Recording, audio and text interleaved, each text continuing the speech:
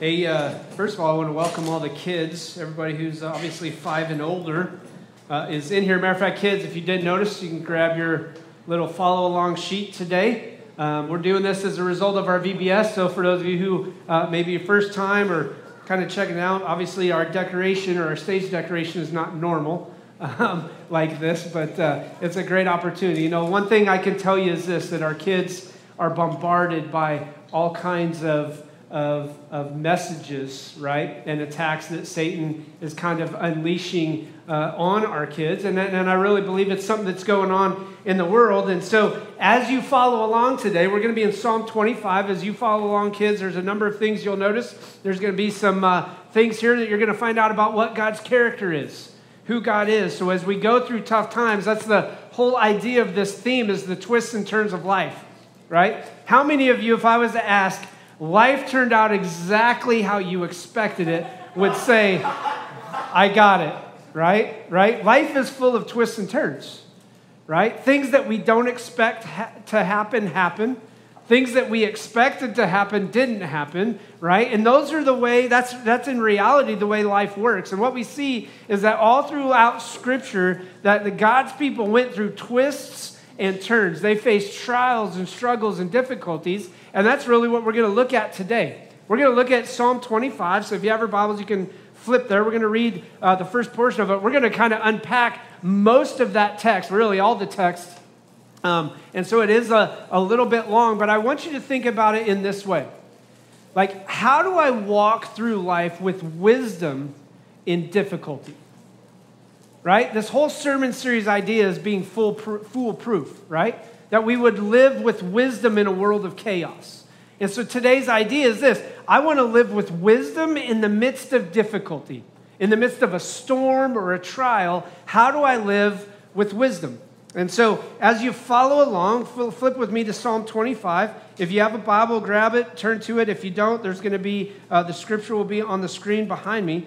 And let's stand as we read God's word real quick. We'll stand and then we'll jump into this. So listen to what he says. This is David. David has gone through a lot of trials, a lot of struggles. This is most likely even as David was older in his kingship and things like this. But listen to what he says. He says, "Unto you, O Lord, do I lift up my soul." Matter of fact, I remembered an old song back in the day. "Unto thee, O Lord, do I lift up my soul." I'm not going to sing it. You don't want a repeat of Christmas Eve. But I want you to understand what's going on. But he says, "Unto thee, O Lord, do I lift up my soul. In you I trust, O my God. Do not let me be put to shame, nor let my enemies triumph over me. No one," say no one, "no one whose hope is in you will ever be put to shame.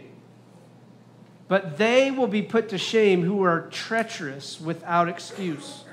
Show me your ways, O Lord, and teach me your paths." That's the theme verse for VBS this week. Show me your ways, O Lord. Teach me your paths. Guide me in your truth and teach me. Why? For you are God, my Savior, and my hope is in you all day long. Remember, O Lord, your great mercy and love, for they are from old. Remember not the sins of my youth or my rebellious ways. According to your love, remember me, for you are good, O Lord. Good and upright is the Lord, therefore he instructs sinners in his ways. He guides the humble in what is right. He teaches them his ways. All the ways of the Lord are loving and faithful for those who keep the demands of his covenant. For the sake of your name, O Lord, forgive my iniquity, though it is great. Who then is the man that fears the Lord? He will instruct him in every way, or in the way chosen for him. He will spend his days in prosperity, and his descendants will inherit the land. The Lord confides in those who fear him, and he makes his covenant known to them. I want you to think about this. My eyes are ever on the Lord, for he will release my feet from the snare. Turn to me and be gracious to me, for I am lonely and afflicted. The troubles of my heart have multiplied. You ever feel like that? Like the troubles that weigh upon you have multiplied and become overbearing to you, to the point where you feel what he says, "Free me from my anguish. Look upon my affliction and my distress and take away all my sins. See how my enemies have increased and how fiercely they hate me." And then he says this, and I love how he wraps this up. "Guard my life and rescue me. Let me not be put to shame, for I take refuge in you. May integrity and uprightness protect me, because my hope is in you. Redeem Israel, O God, from all their troubles. Let's pray. Father, we thank you again for the truth of your word. And God, may we just glean a glimpse, get a glimpse, a grasp of how we can deal with the twists and turns we face in life. It's in Jesus' name I pray. Amen. You can have a seat. As you do, we're obviously kicking off our theme, this idea of twists and turns. And sometimes life takes unexpected twists and turns, and we go through difficulties and trials. And I want you to think about this way. Have you ever been in a trial that you knew that's trial, this struggle, this difficulty was a result of your sin, or maybe as a result of what we would say is the wrong things you chose to do, right? You ever been there? Like, I've been there plenty of times where I chose to do some stupid things, and as a result, I was facing a storm or a trial because of the stupid decision that I made in my life. Remember, I was joking about last week, but I talked about how oftentimes, we look at this idea of foolishness, and we want to be people who are wise with God's word, wise with God's wisdom, and things like that. But how many times in my life that I have made stupid decisions, like dumb moves, that I knew were out of line with what God had called me to do, what God had shown me in his word. They were things that he's like, listen, you go down this road, you're going to reap the consequences of what happens. And that's oftentimes what can happen. Because of our own sin, we end up in storms and trials. But I also want you to know this, that the truth of the matter is sometimes storms come as a result of immaturity or foolishness, but sometimes storms come just because that's life. Right? That we're surrounded by people while we are sinners, right? Even if we are in Christ, the Bible says that you and I are sinners and we're saved by grace, and we're not to give sin a foothold or give Satan a foothold so that sin becomes the thing we do, but we want to seek the Lord. But the Bible is also very clear. It says this, he who claims to be without sin is a liar and the truth is not in him. So listen, all of us are sinners. All of us deal with those things. But as a result of the sins of other people, sometimes we reap the consequences as well. So I look at it like this, and really what I believe Scripture teaches us. When somebody does what they know they shouldn't do, or maybe what they do out of foolishness or stupidity, like I'll use, let's say, drunk driving as an example. What led to maybe a drunk driving accident that led to maybe a loved one being killed? Was it because the person who was driving the car that was killed was a sinner? Was it because they had done bad things? Or was it the fact that just an individual sinned, and as a result of his sin, he made a stupid decision that led to the death of somebody else? See, sin affects everybody. And oftentimes what we struggle with is this. God, why? Why should I go through these things? And so here's the big idea today. Here's what I want you to get, because James says it this way. James chapter 1, verse 2, and then in verse 5 it says this, consider it pure joy, my brothers, whenever you face trials of many kinds. That's his idea, many kinds, right? It doesn't say of one particular kind or another. He says, consider it joy whenever you face trials, because listen, you know that the testing of your faith develops perseverance. So listen, every storm and every trial and every difficulty you go through is God developing a perseverance in your faith, that you learn to rely upon him. And that's exactly what David teaches us here. David is trying to communicate, listen, God, I understand and I see there are storms and trials that are going on around me, but God, please let me remember who you are. Because here's the big idea, when life gets difficult, I need to trust God and remember who he is.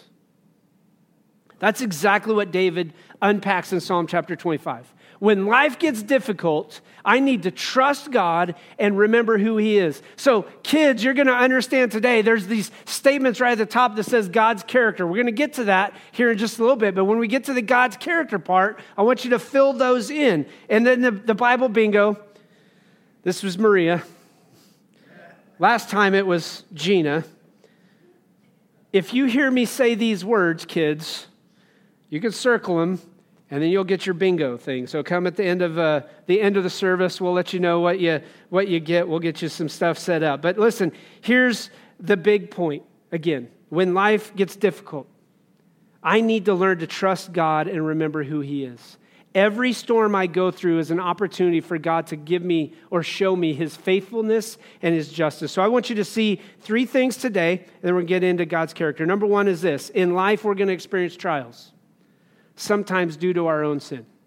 That's what David says right at the start. What he's beginning to unpack is this, that when life gets difficult, I can trust God. That's why David starts off with this. Unto you, O Lord, do I lift up my soul. Oftentimes, here's what ends up happening. We go through a trial, we go through a struggle, we go through a difficulty, and we lift up our soul to whatever else brings what we feel is appropriate, what we feel we need. We lift up our soul to the voices of the people around us who speak into us and say things that maybe aren't biblical, but man, they sure sound good, right? And so we begin to do this, but I want you to know that in life, we're going to experience these trials. We're going to walk through the storms. And listen what David says in verse 3. I love this. No one whose hope is in you will ever be put to what? Shame. Shame. Right? I want you to get this point here, and I think this is a big struggle in most of our lives, is that when we go through storms, we go through trials, we go through struggles and difficulties, we're oftentimes embarrassed. It's like, I got to be a man, right? I need to suck it up, and I need to hold it in, and I need to, when David is the very opposite. David's like, I'm not holding it in, I'm giving it over. I'm not gonna sit on it and let it fester inside, but I got to talk about it, right? You realize that most of the Psalms were written by David, and if you were to read the Psalms, you would go, man, David went through an emotional roller coaster. David's on a high, and he's talking about how awesome God is, and then the next day, David's like, God, just kill me. I'm done with this life. It's over. I don't want to live anymore. And God's like, what are you complaining about? Everywhere you've been, I've been with you. And so as I say that, I want you to get this point that when God gives us or leads us into the tests and the trials, that God's doing it to develop a perseverance in our faith. Listen, notice David's description of his trial.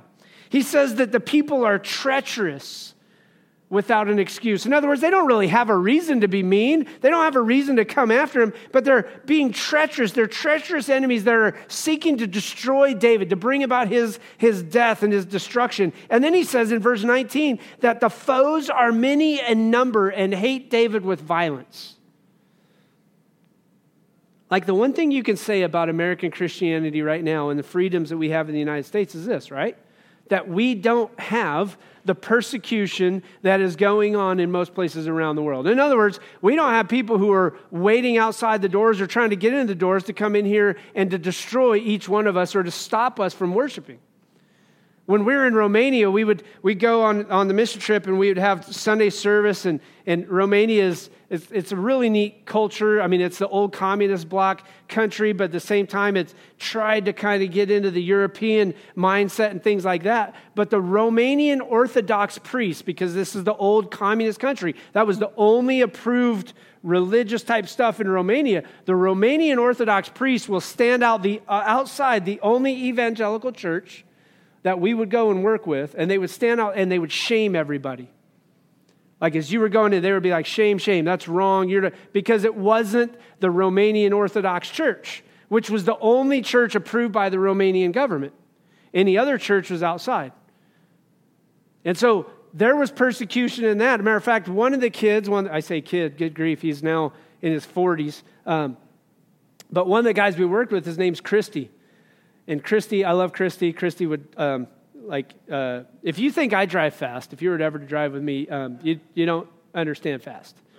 Christy would go, I smashed the gas. That's what you say. I smashed the gas. And then he would take off.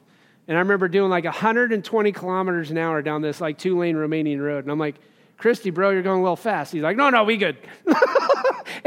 But Christy's dad was in and out of jail because he was arrested multiple times because he was a pastor in Romania. Spent years in prison apart from his family. And so when I talk about this idea, when David is laying this out, listen, people were after David. And thankfully right now, obviously we don't have that. But David is saying, listen, in the midst of a trial that you face, in the midst of the difficulties that you're going to go through, never forget the Lord will not put you to shame. It doesn't mean you're not going to go through the trials. But listen, God will never shame you in the midst of those trials. God will always bring about your perseverance in the faith. That he wants to strengthen you. He wants to uphold you. And so it's this idea that I seek God in the hard times, no matter the reason for the trial that I'm going through. That I'm always seeking after the Lord. And listen, here's what's unbelievable as you unpack this. If you'll notice, I said this a little bit earlier, but sometimes our trials are a result of our sin. David doesn't necessarily confess a blatant sin, but David comes and he goes, God, forgive me of the sins of my youth. Like, forget those things that happened in the past. And God, and he does it in multiple occasions. If you look at verse 7, he says, remember not the sins of my youth. Then he goes on to verse 11, for the sake of your name, O Lord, forgive my iniquity, though it is what? Great. So David's acknowledging his sinfulness before God, and he's going through these tests and these trials, and he says over and over and over again, God, at the forefront of everything I go, I don't want sin to be the thing that leads me through the storm. I don't want to look at you in a sinful way.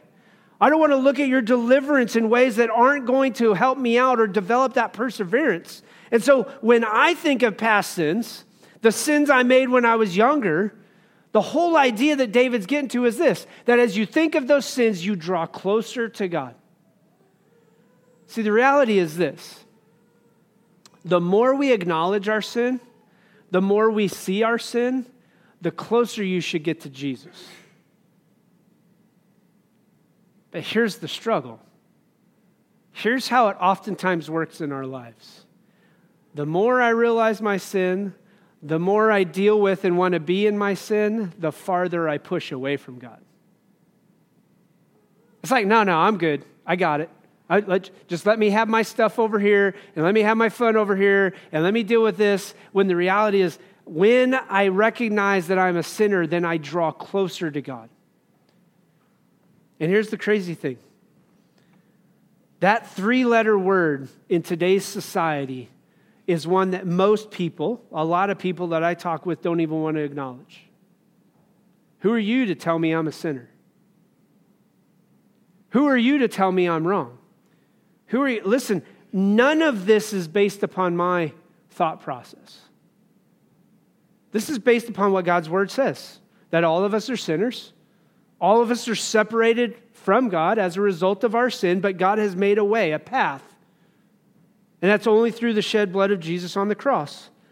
So let every trial and every difficulty be something that you use to examine your heart. So you can write that down. When you're going through it, I need to examine my heart when I go through the trials. Here's number 2 I want you to see. In every trial, we need to seek the Lord and his wisdom. As I go through a trial, I seek answers not from everybody else, but from God and his wisdom. In other words, when I go through a trial, it should really push me closer to Jesus as a result of my sin and deeper into his word. When I get deeper into his word, then I can walk through the trial or the difficulty or the struggle in a way that's godly, in a way that God is going to strengthen me. He's going to guard me. He's going to walk me through the process. But here's the truth. We don't like that, do we? Most of us have this idea that I just got to carry it. I just got to do it on my own. And so no matter your trials, you go and you seek the Lord for wisdom. And as I seek the Lord, I confess my sin in my life that is exposed, because that's exactly what he does. He exposes the sin that's within us, and he shows us the right way. For your name's sake, listen to what he says in verse 11. We go right back to it in chapter 25, verse 11. He says, for the sake of your name, O Lord. I want you to know that every trial, every difficulty, every struggle, every twist and turn that goes on in life, God is using to give you an opportunity to proclaim the name of Jesus to everyone else around you.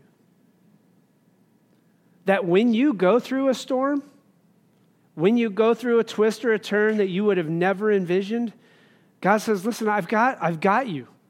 Right? We used to sing this song, right? He's got the whole world in his hands. He's got the whole, right? We go through that whole song. But how often do we forget it? when you and I are going through the storms of life, when you and I get the twists and turns, when life doesn't turn out the way we thought it was, listen, God has you in his hands. That's why I need to seek the wisdom of the Lord. That's why I go after and see, what is it you're trying to teach me? What are you showing me? Why are you teaching me this, God? Is there any sin in my life that I need to confess so I can be on the same page? And then here's the last thing, number 3. As we go through the twists and turns, we have to remember the truth of who God is.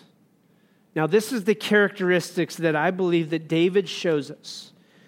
And one of the beauties about the characteristics of God is if you were to go through Scripture, matter of fact, I would even challenge you to do this, that as you're reading through Scripture, keep in a journal or a notebook and write down God's characteristics.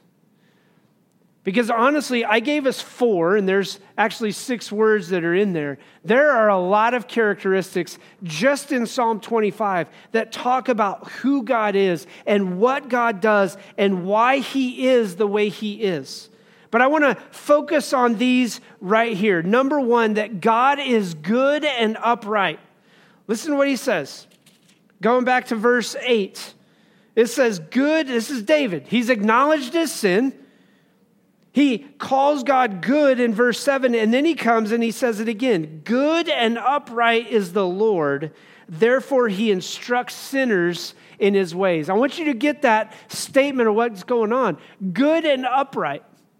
God is good. We sang that song last time. God is good all the time, God is good. Matter of fact, when I was growing up, we used to say that when somebody joined the church, the pastor would get up and he'd say, God is good all the time, God is good. The people would say it back, and it was like, oh, okay, that was one of those things. But I want you to think about that. When you're going through a storm, do you sit back and go, man, God's good? Man, when I'm around those types of people, they're a huge blessing and encouragement. But I'll also be honest with you. There's been times where I'm like, you know what? Forget this. Why? Because I'm going through a crazy time in life and I think, oh, man. But when I change my perspective based upon the character of God, because what I've done is I've invited God into my trial. I've invited God, or I'm following God as he leads me through the trial. This idea is this, that when I realize that he is good and upright, that means that he's not going to lead me in a way that destroys me. Why? Because he's not going to he's not setting us up for shame, but he's setting us up for his good name. So God is good and upright. He seeks the good of his kingdom and the good of his people. He is the supreme definition of goodness. So that is number 1, God's character. He is good. He is good and upright. Number 2 is this, that he instructs us. He instructs us. Listen to what he says. Sorry, number 2 is he's our guide. I messed that up. He guides us. Verse 9, he guides us. He guides the humble in what is right. Now, there's a key word in there that oftentimes we overlook, but it says he guides the what? Humble. Humility is the very essence of who Jesus was if we look at Philippians chapter 2. It says in humility, he considered others better than themselves. That word to have that same attitude of Christ. And so it says that he guides the humble. A humble person admits they don't know everything. A humble person admits that they're not God. A humble person admits that they don't have the power to overcome the twists and turns of life. And so in humility, God guides us. A humility or a humble person says, I don't know the way, right? I used that a couple weeks ago about men. We don't like to ask for directions. Now, phones honestly have bailed us out. To a certain extent, unless the phone's wrong. Every now and then the phone's just a little wrong, but not often, right? But for men, the phones, I don't know, maybe that was God's gift to us, just so we didn't have to look stupid, right? but it gives us humility. Humility sits back and goes, I don't know the way, and I'm willing to ask for directions. And that's exactly what he says. He says he guides the humble in what is right. So David is focusing on this characteristic of God, that he guides us Do you allow God to guide you day in and day out through the twists and turns of life? Number 3, he instructs us.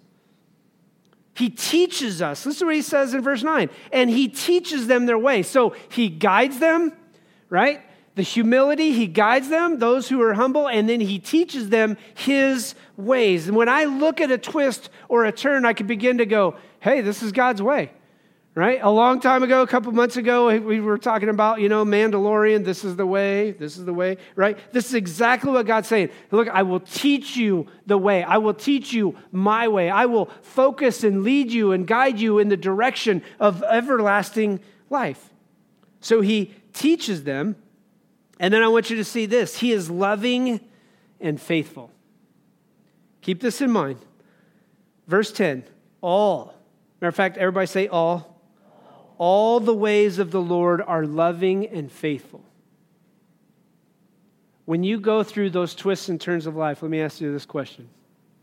Do you look at it and go, man, this is a loving God who has led me in this direction for some unknown reason? Or do you sit back and complain, grumble, gripe, moan, worry, fret, get stressed, anxious? You get the picture, right? Life is full of twists and turns. And as I've looked through Scripture, as you look through the Old Testament, as you read even the New Testament, I would venture to say that most of those individuals, most of those people that we see throughout Scripture, their life did not go the direction necessarily that they were envisioning. When Moses ran from Egypt, I'm pretty sure he thought, I'm never going back. And God's like, yeah, well, I got better plans. You're going to go back. And Moses is like, really? Right? Joseph. I mean, could you imagine Joseph's life? As a matter of fact, we've got a sermon series that we're going to do probably in the fall called Detours on the life of Joseph. We're going to spend 7 weeks digging into the life of Joseph. And I want you to think about this. Joseph, the youngest of 12, thrown into slavery, sold into slavery, let me clarify, then thrown into prison, and then somehow rises to the second highest in all of Egypt. Now, you want to talk about twists and turns. For those of you who come maybe from a large family, what if your brothers or sisters sold you off into slavery? I know what I do. I'm sorry. I'm just kind of like, check 1, check 2. I'll get you back. Right? And Joseph at the end's like, man, I knew you guys. I knew you had evil intent, but listen, God worked it out for good. What man intends for evil, God works for good. And that's important for us to keep in mind. Why? Because he is loving and he is faithful and he doesn't want us to be put to shame. And listen, as you think about it this way, when we talk about this idea of shame, sometimes people look and go, man, if a person loses their life for the sake of Christ, that's going to be shameful, when in reality, that's the greatest reward you could ever receive. As you read the book of Revelation, you're going to hear about where it says the voices of those who were martyred will cry out and proclaim the goodness of who Christ is. I believe that those who are martyred for the sake of Christ are going to even have a special place in heaven. Like, those people are the people you should look up to. Those people are the ones that you should look and go, man, they're like the Navy SEALs of Christianity, right? Or maybe the Green Berets or Delta Force, I don't know. But those are the people who are saying, listen, no matter what the cost, I'm going to lay down my life for the sake of the gospel. It's easy to get up here and preach in America. How would you do it if you had to go overseas? What if God called you to go overseas?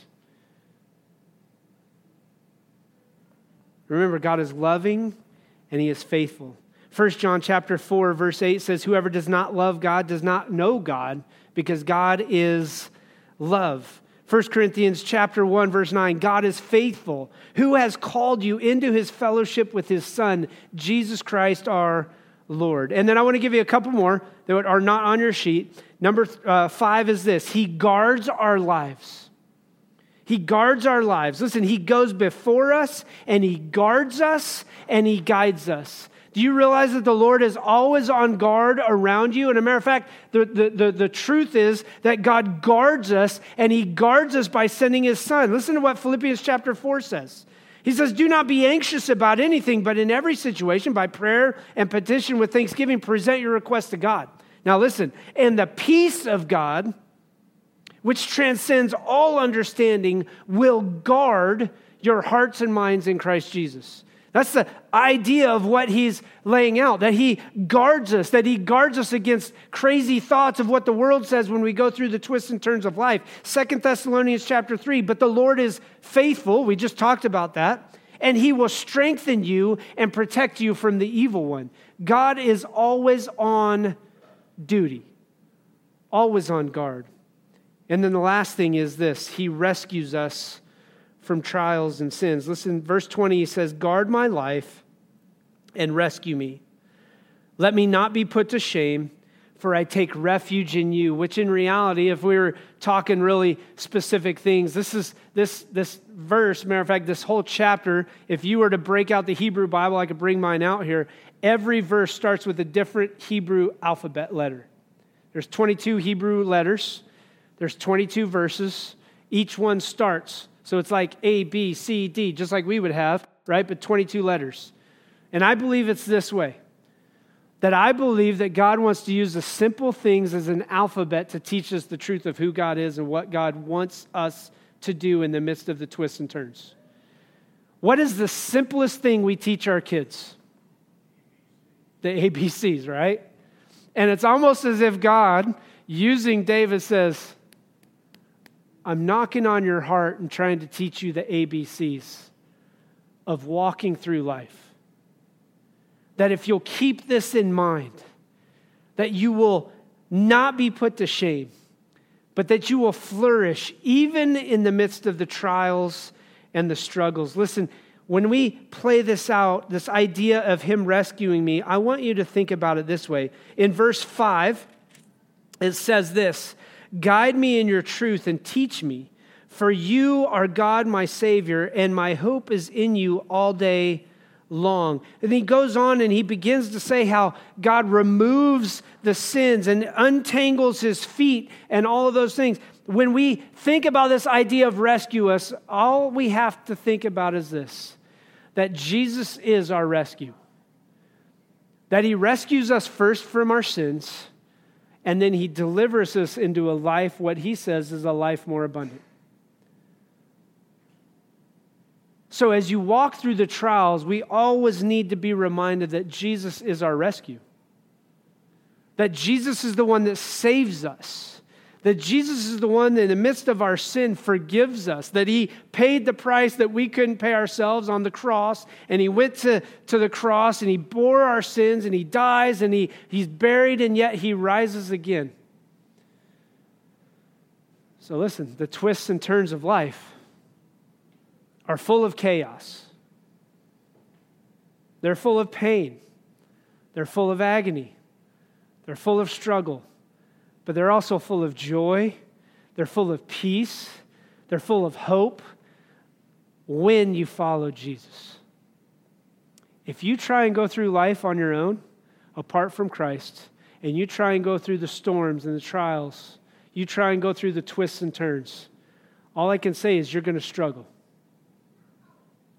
And maybe even as a believer, you'd sit back and say, man, I struggle right now. Then you need to understand the power of Psalm 25. And begin to let God's character infiltrate your heart and to lead you through those times. Let's pray. Father, you are good. And we know that you are good because you sent us a good, a great, a perfect gift in your Son, Jesus. And God, I'm reminded of 2 Timothy chapter 4 that says, the Lord will rescue me from every evil attack and will bring me safely to his heavenly kingdom. To him be glory forever and ever. Amen. God, may we understand that you have rescued us from the dominion of darkness and you have brought us into a kingdom of the Son that you love, Jesus, in whom we have redemption, the forgiveness of sins. God, may we be people who walk in obedience. May we not be put to shame, but God, may we cry out to you. May we acknowledge our sin. And God, just as I think about Scripture where it says, as far as the east is from the west, may you remove that sin from us. when we confess it, so that we can walk with great hope and expectation to accomplish all that you've called us to do in the midst of every trial and every storm and every difficulty we face. It's in Jesus' name I pray.